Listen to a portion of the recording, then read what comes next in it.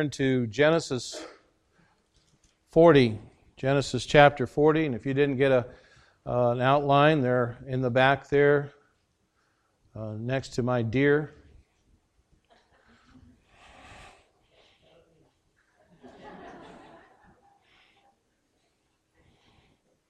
I don't know if you heard that this morning, Jack. You didn't get your deer. I've had my deer for 43 years.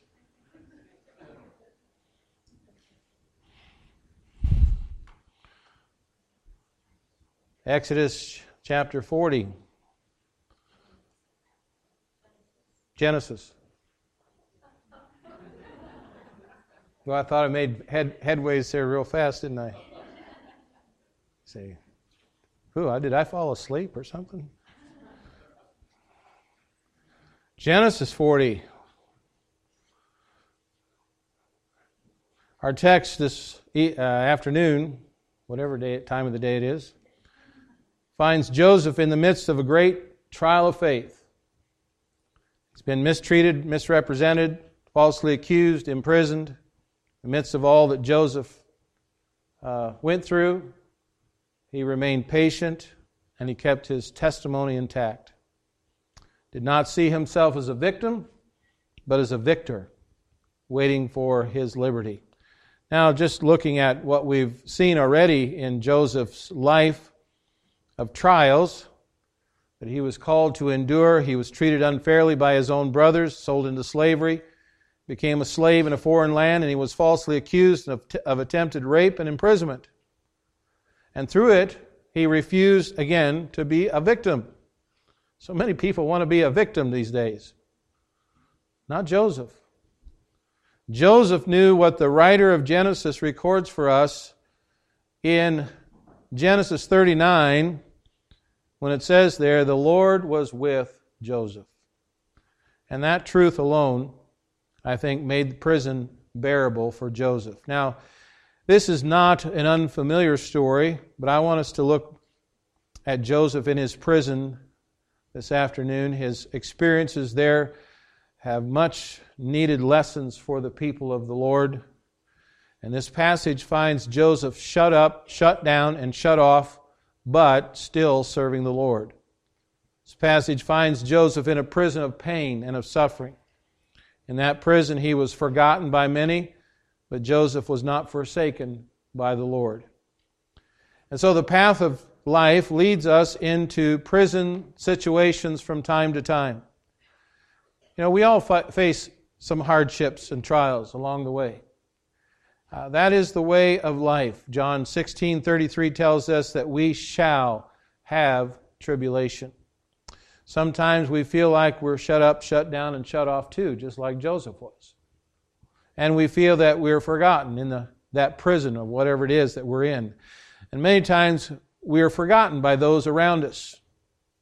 And even though man may forget us in the prisons of life, the Lord never forgets, and He refuses to forsake us while we are there. Let's look at Joseph in the prison and look at the lessons that are revealed in these verses. First of all, we notice prison duties. Prison duties. Genesis 40, beginning in verse 1, it says, "And it came to pass after these things that the butler of the king of Egypt and his baker had offended their lord, the king of Egypt. And Pharaoh was wroth against two of his officers, against the chief of the butlers and against the chief of the bakers. And he put them in ward in the house of the captain of the guard, into prison, the place where Joseph was bound. And the captain of the guard charged Joseph with them, and he served them, and they continued a season in the ward." While Joseph waits in the prison, he gets some company. He's not the only one in prison. Two men, former highly placed servants of Pharaoh, are thrown into prison with Joseph. These two men are Pharaoh's butler and his baker. Now, the butler was Pharaoh's cupbearer. When anything was to be eaten or to be drunk was brought before him, the drink that he was brought, the cupbearer would taste it first. How would you like that job? Now, some places that wouldn't be too bad of a job, you know. Somebody's got, I tell my wife, somebody's got to taste this before we take it to church.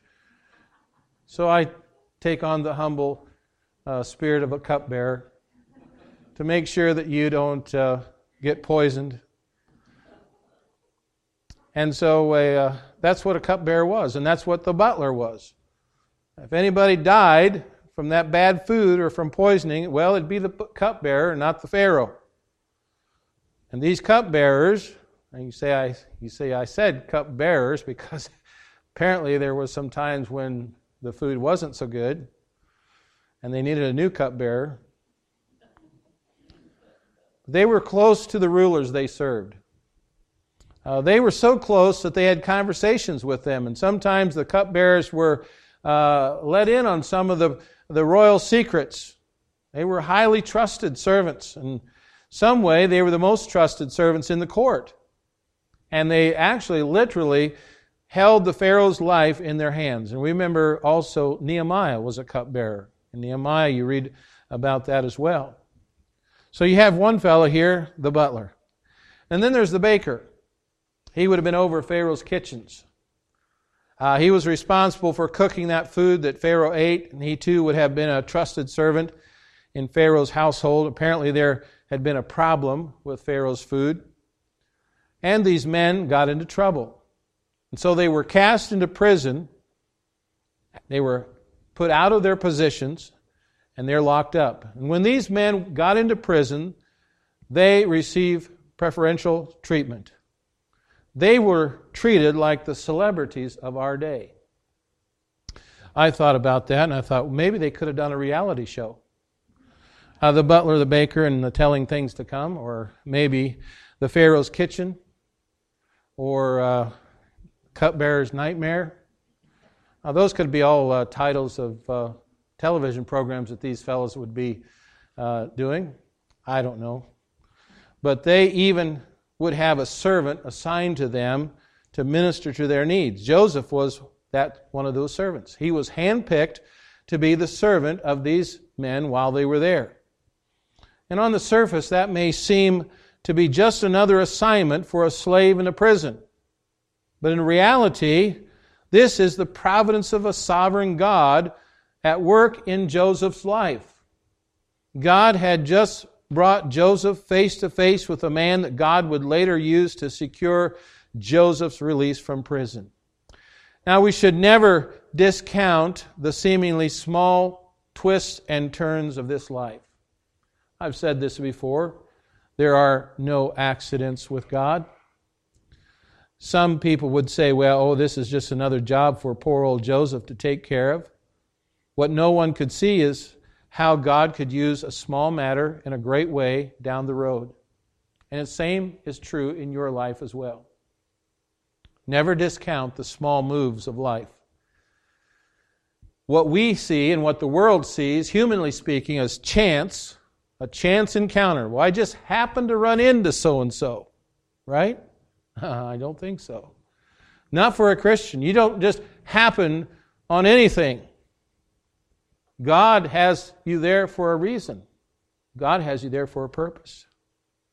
What we might see as an accident or a coincidence is really God working at your life in a very great way. You see, God orders the minute details of our lives. There are no accidents with Him. In Psalm 37:23, many of you memorized this. The steps of a good man are ordered by the Lord, and he delighteth in his way.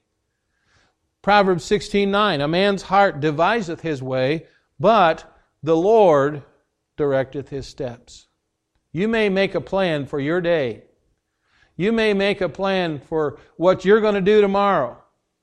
You say, I've got a plan, and this is what we're going to do.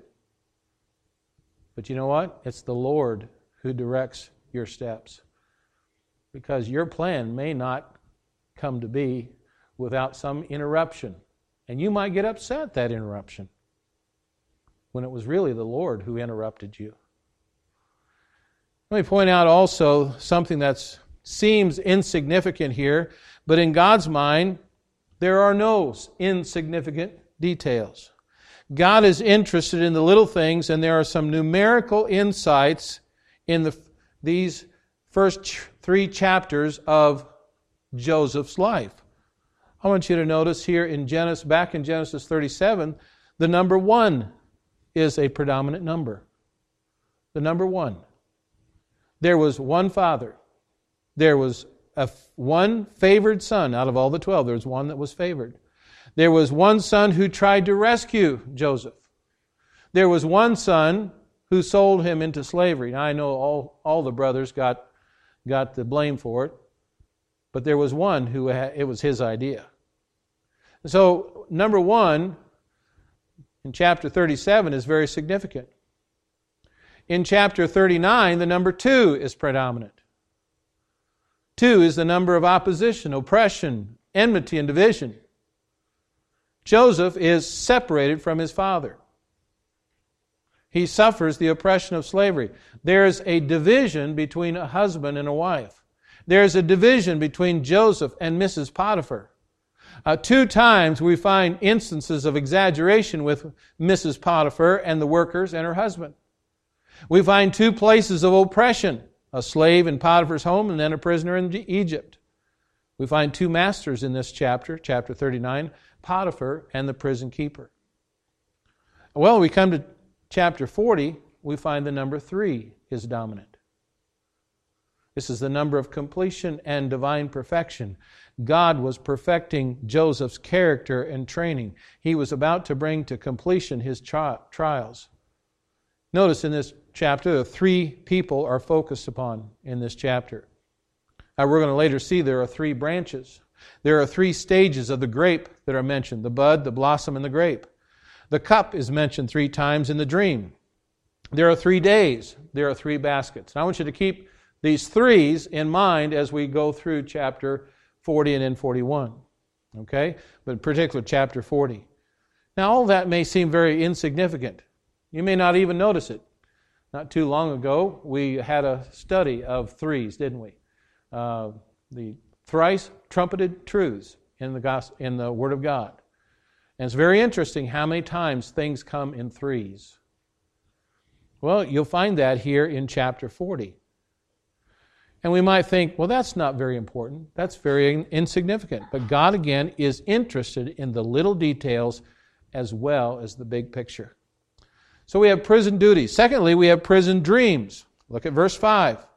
And they dreamed a dream, both of them, each man his dream in one night, each man according to the interpretation of his dream, the butler and the baker of the king of Egypt, which were bound in the prison. And Joseph came in unto them in the morning and looked upon them, and behold, they were sad. And he asked Pharaoh's officers that were with him in the ward of his Lord's house, saying, Wherefore look ye so sadly today? And they said unto him, We have dreamed a dream, and there is no interpreter of it.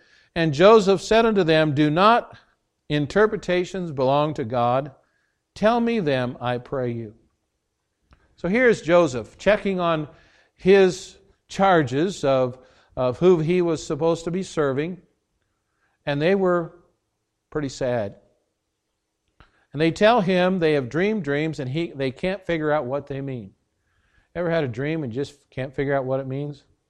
Don't try. Don't even try.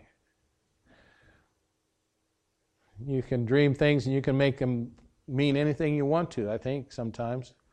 But here, Joseph hears about them dreaming, and he must have made his mind up to go back to his own dreams. His dreams looked as though they were derailed, or at least delayed. So Joseph encourages them, and he tells them to let him know the dreams because he knows God who can give the interpretation. And so the butler tells Joseph his dream and receives a favorable interpretation. Look at verse 9. And the chief butler told his dream to Joseph and said to him, In my dream, behold, a vine was before me, and in the vine were 3 branches, and it was as though it budded, and her blossoms shot forth, and the clusters thereof brought forth ripe grapes. And the Pharaoh's cup was in my hand, and I took the grapes and pressed them into Pharaoh's cup, and I gave the cup into Pharaoh's hand, And Joseph said unto him, this is the interpretation of it. The 3 branches are 3 days, yet within 3 days shall Pharaoh lift up thine head and restore thee into thy place. And thou shalt deliver Pharaoh's cup into his hand after the former manner in which thou wast his butler.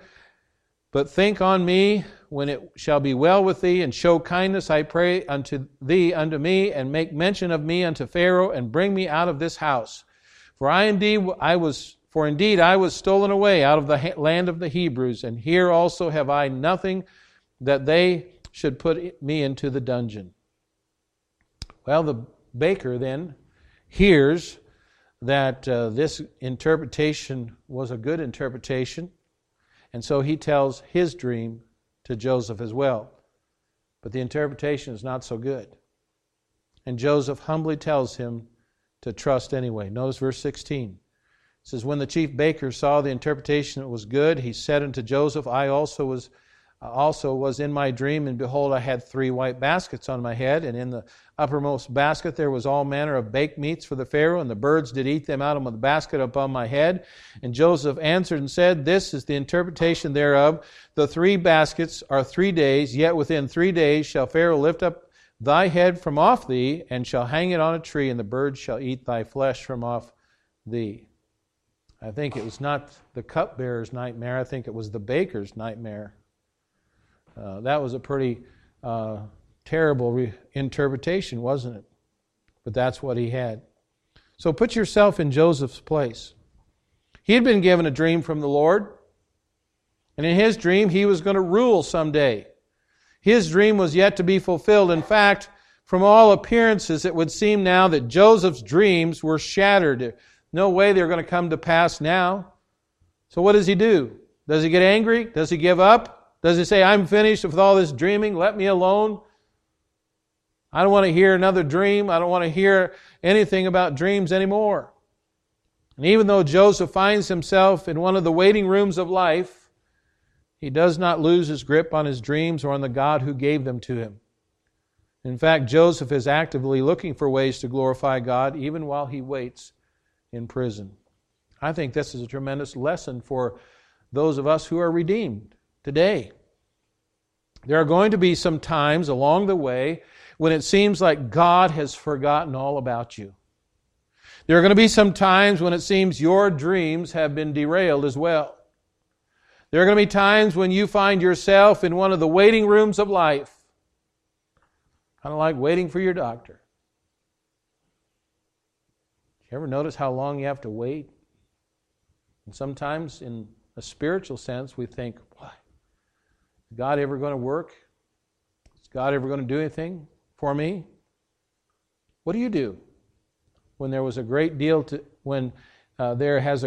to do with what God will do for you later? Well, our duty in the prisons of life is to actively seek ways to glorify Him. Our circumstances might be bad, but our God is good. We need to learn how to glorify Him when the sun is shining and when the rain is falling. We need to look for ways to point others to Him even though our own hearts are breaking. If He is the God of the mountain, He is also the God of the valley. And He's the God, or He's the God of neither. Over in 1 Kings, it tells us the Syrians thought the God of Israel was a God of the hills. And so they attacked Israel in the valley. They soon learned that God was God regardless of the terrain. It would do us well to learn that truth as well. He is God when dreams are on track, and He is God when they seem to have been derailed, and He is God when we need to glorify Him as God in spite of the things we face in life. So we notice prison duties, prison dreams. Notice thirdly, prison demeanors. Prison demeanors. Go back to verse 6 and 7. It says there, and Joseph came in unto them in the morning and looked upon them, and behold, they were sad.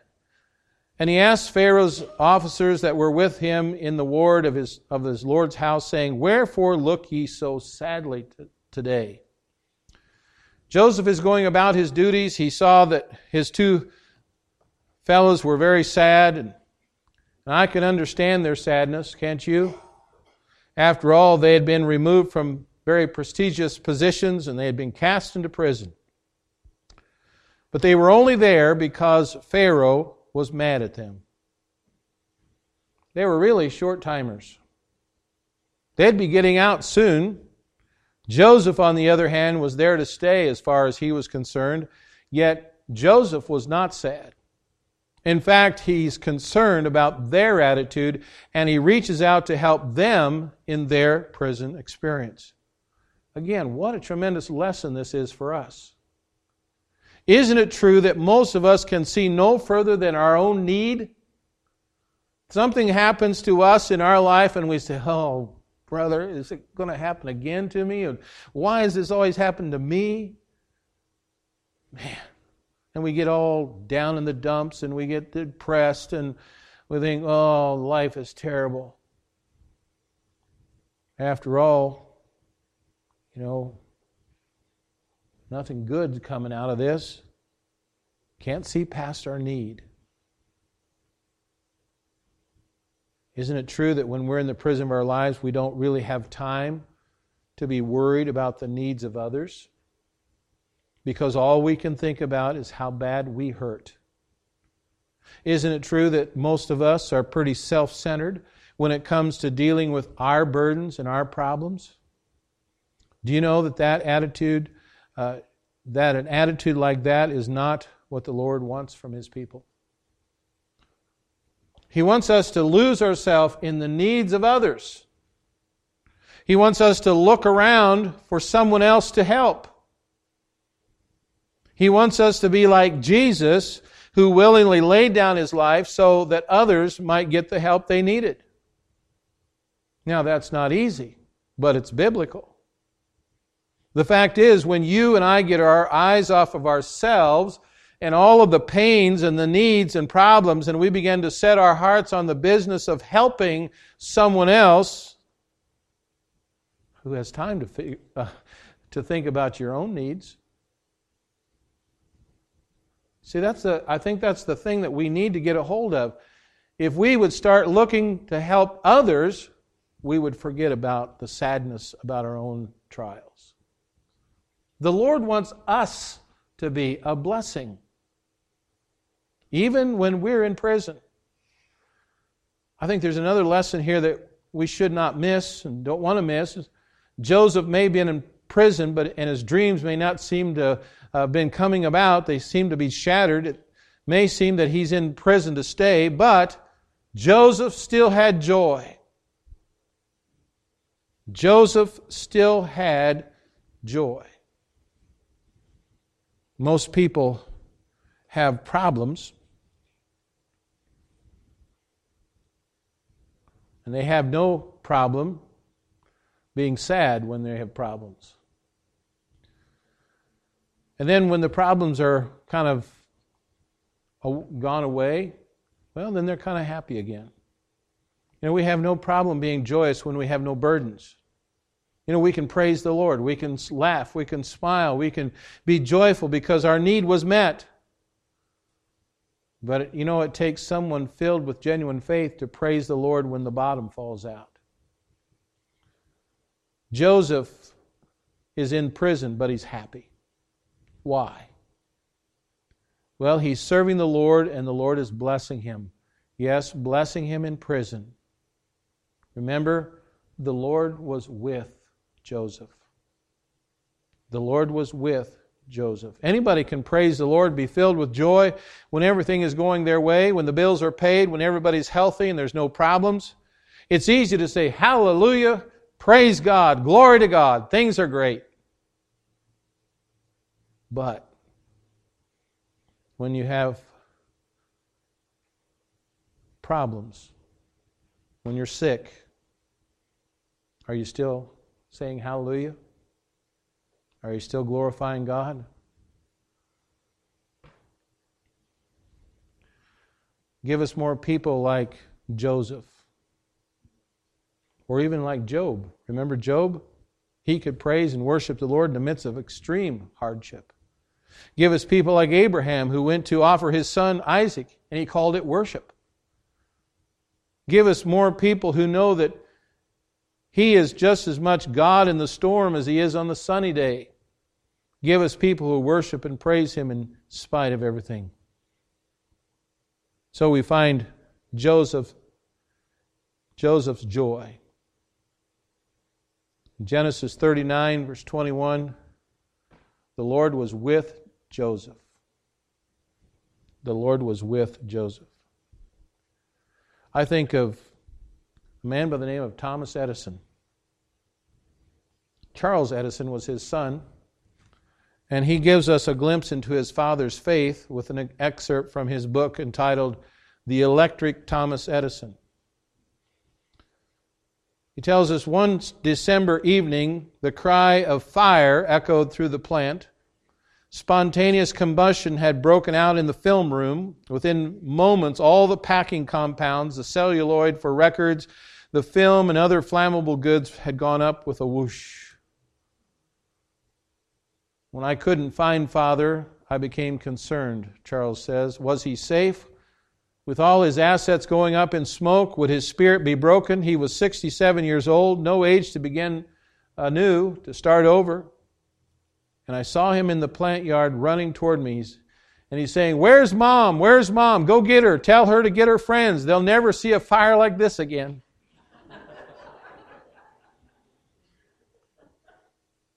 And at 5:30 the next morning, when the fire was barely under control, he called his employees together and he said, "We're rebuilding." One man was told to lease all the machine shops in the area. Another was told to get a wrecking crane from the railroad company. And then, almost as an afterthought, he added, "Oh, by the way, does anybody know somewhere where we can get some money?" My wife asks me that all the time. Later on, he explained, "You can always make capital out of disaster. We just cleared out a bunch of old rubbish. We'll build bigger and better on these ruins." And with that, he rolled up his coat for a pillow, he curled up on a table, and he immediately fell asleep. Now that's the kind of prison demeanor we need to display when we walk through our own difficult hours. Do you have that kind of peace? After you've just lost everything to a fire? May God help us to learn that He's always God and He's always good, regardless of how we are treated by life. And then we come to prison disappointments. Down in verse 20. It says, "And it came to pass the third day, which was Pharaoh's birthday, that he made a feast unto all his servants, and he lifted up the head of the chief butler and of the chief baker among his servants, and he restored the chief butler into his butlership again, and he gave the cup into Pharaoh's hand, but he hanged the chief baker as Joseph had interpreted to them. Yet did not the chief butler remember Joseph, but forgat him. And it came to pass at the end of 2 full years that Pharaoh dreamed, and behold, he stood by the river." That's in chapter 41, verse 1. The dreams of the butler and the baker were fulfilled just as Joseph had said they would be. The butler was restored to his office. The baker was executed. And now Joseph had asked the butler to remember him, to be restored to his office, but it says here he forgot him. He forgot all about Joseph. Now I can imagine Joseph heading back to his cell when the butler was released, thinking, "Well, I'd better pack and I'd better get ready to go because this guy's going to tell Pharaoh that I'm in here, and he's going to tell him there was a miscarriage of justice, and I'm going to be set free." I'm sure every time the prison door opened, Joseph thought, "Well, people are coming to set me free." But the butler forgot him. Days turns into weeks, weeks into months, and months into 2 long years. As it says in chapter 41 and verse 1. All the time, Joseph is still in this prison, disappointed, waiting on God to move in his time. The prison disappointment served to teach Joseph 2 valuable lessons, and I think they're lessons we need to learn as well. Number 1, never put confidence in man. Never put confidence in man. You say, "I shouldn't trust anybody?" Well, Joseph learned that he couldn't put confidence in man. He tried to get help from human resources, but it failed. And the fact is, there is no real help from man. Our only help comes from the Lord. He may use people, and we want people to be trustworthy, and we want people to be we want to have people around us that we can trust, but ultimately, they're just humans.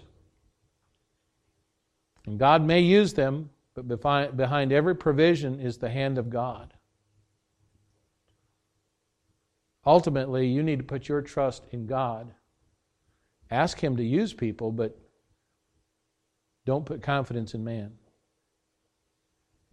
Secondly, our timing is not God's timing. I think this is a big lesson here. Many times we get to thinking, well, this has got to happen. And if it doesn't happen, then it's just never going to happen. Well, it might not. Because what we plan and what God's plan is for us may be two completely different things. Joseph learned once again that God's unseen hand moves us along the hidden pathway. He would like to have been freed long before he was, but it wasn't God's time. And when the time came, Joseph was released, and not a minute before. We need to learn the same truth. Our God is seldom early, but He's never late. He's always right on time. You know, when did He feed Elijah? Morning and evening, right on time.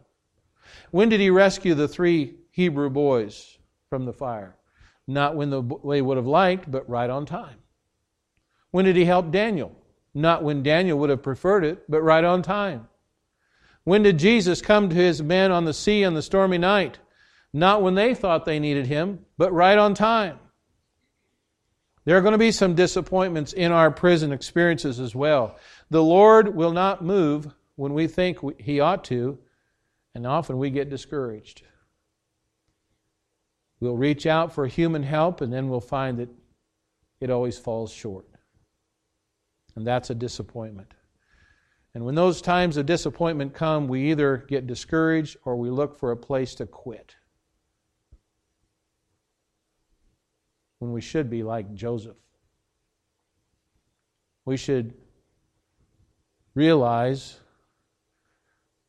that our course is set for the glory of God, and we need to serve Him faithfully. We should ever remember that even though we may feel forgotten, we're never forsaken.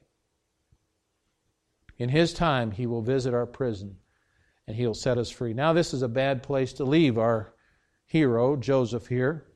He's done the right things every time he had a chance, but he's suffering for righteousness' sake, and he's standing falsely accused, wrongly imprisoned, and he's also forgotten. Joseph cannot see it, but the wheels of providence are slowly advancing. God is slowly but surely lining up everything in Joseph's life just the way they need to be. And soon the plans and purposes of God will be very clear. The same is true in your life as well. Some of you are looking at disappointments and discouragements, and you do not know how to handle them. The best thing you can do is to bring them to the Lord, learn to leave them in His capable hand, and ask Him for the joy and the grace you need to survive and thrive in the prisons of life. There is help for you in the Lord.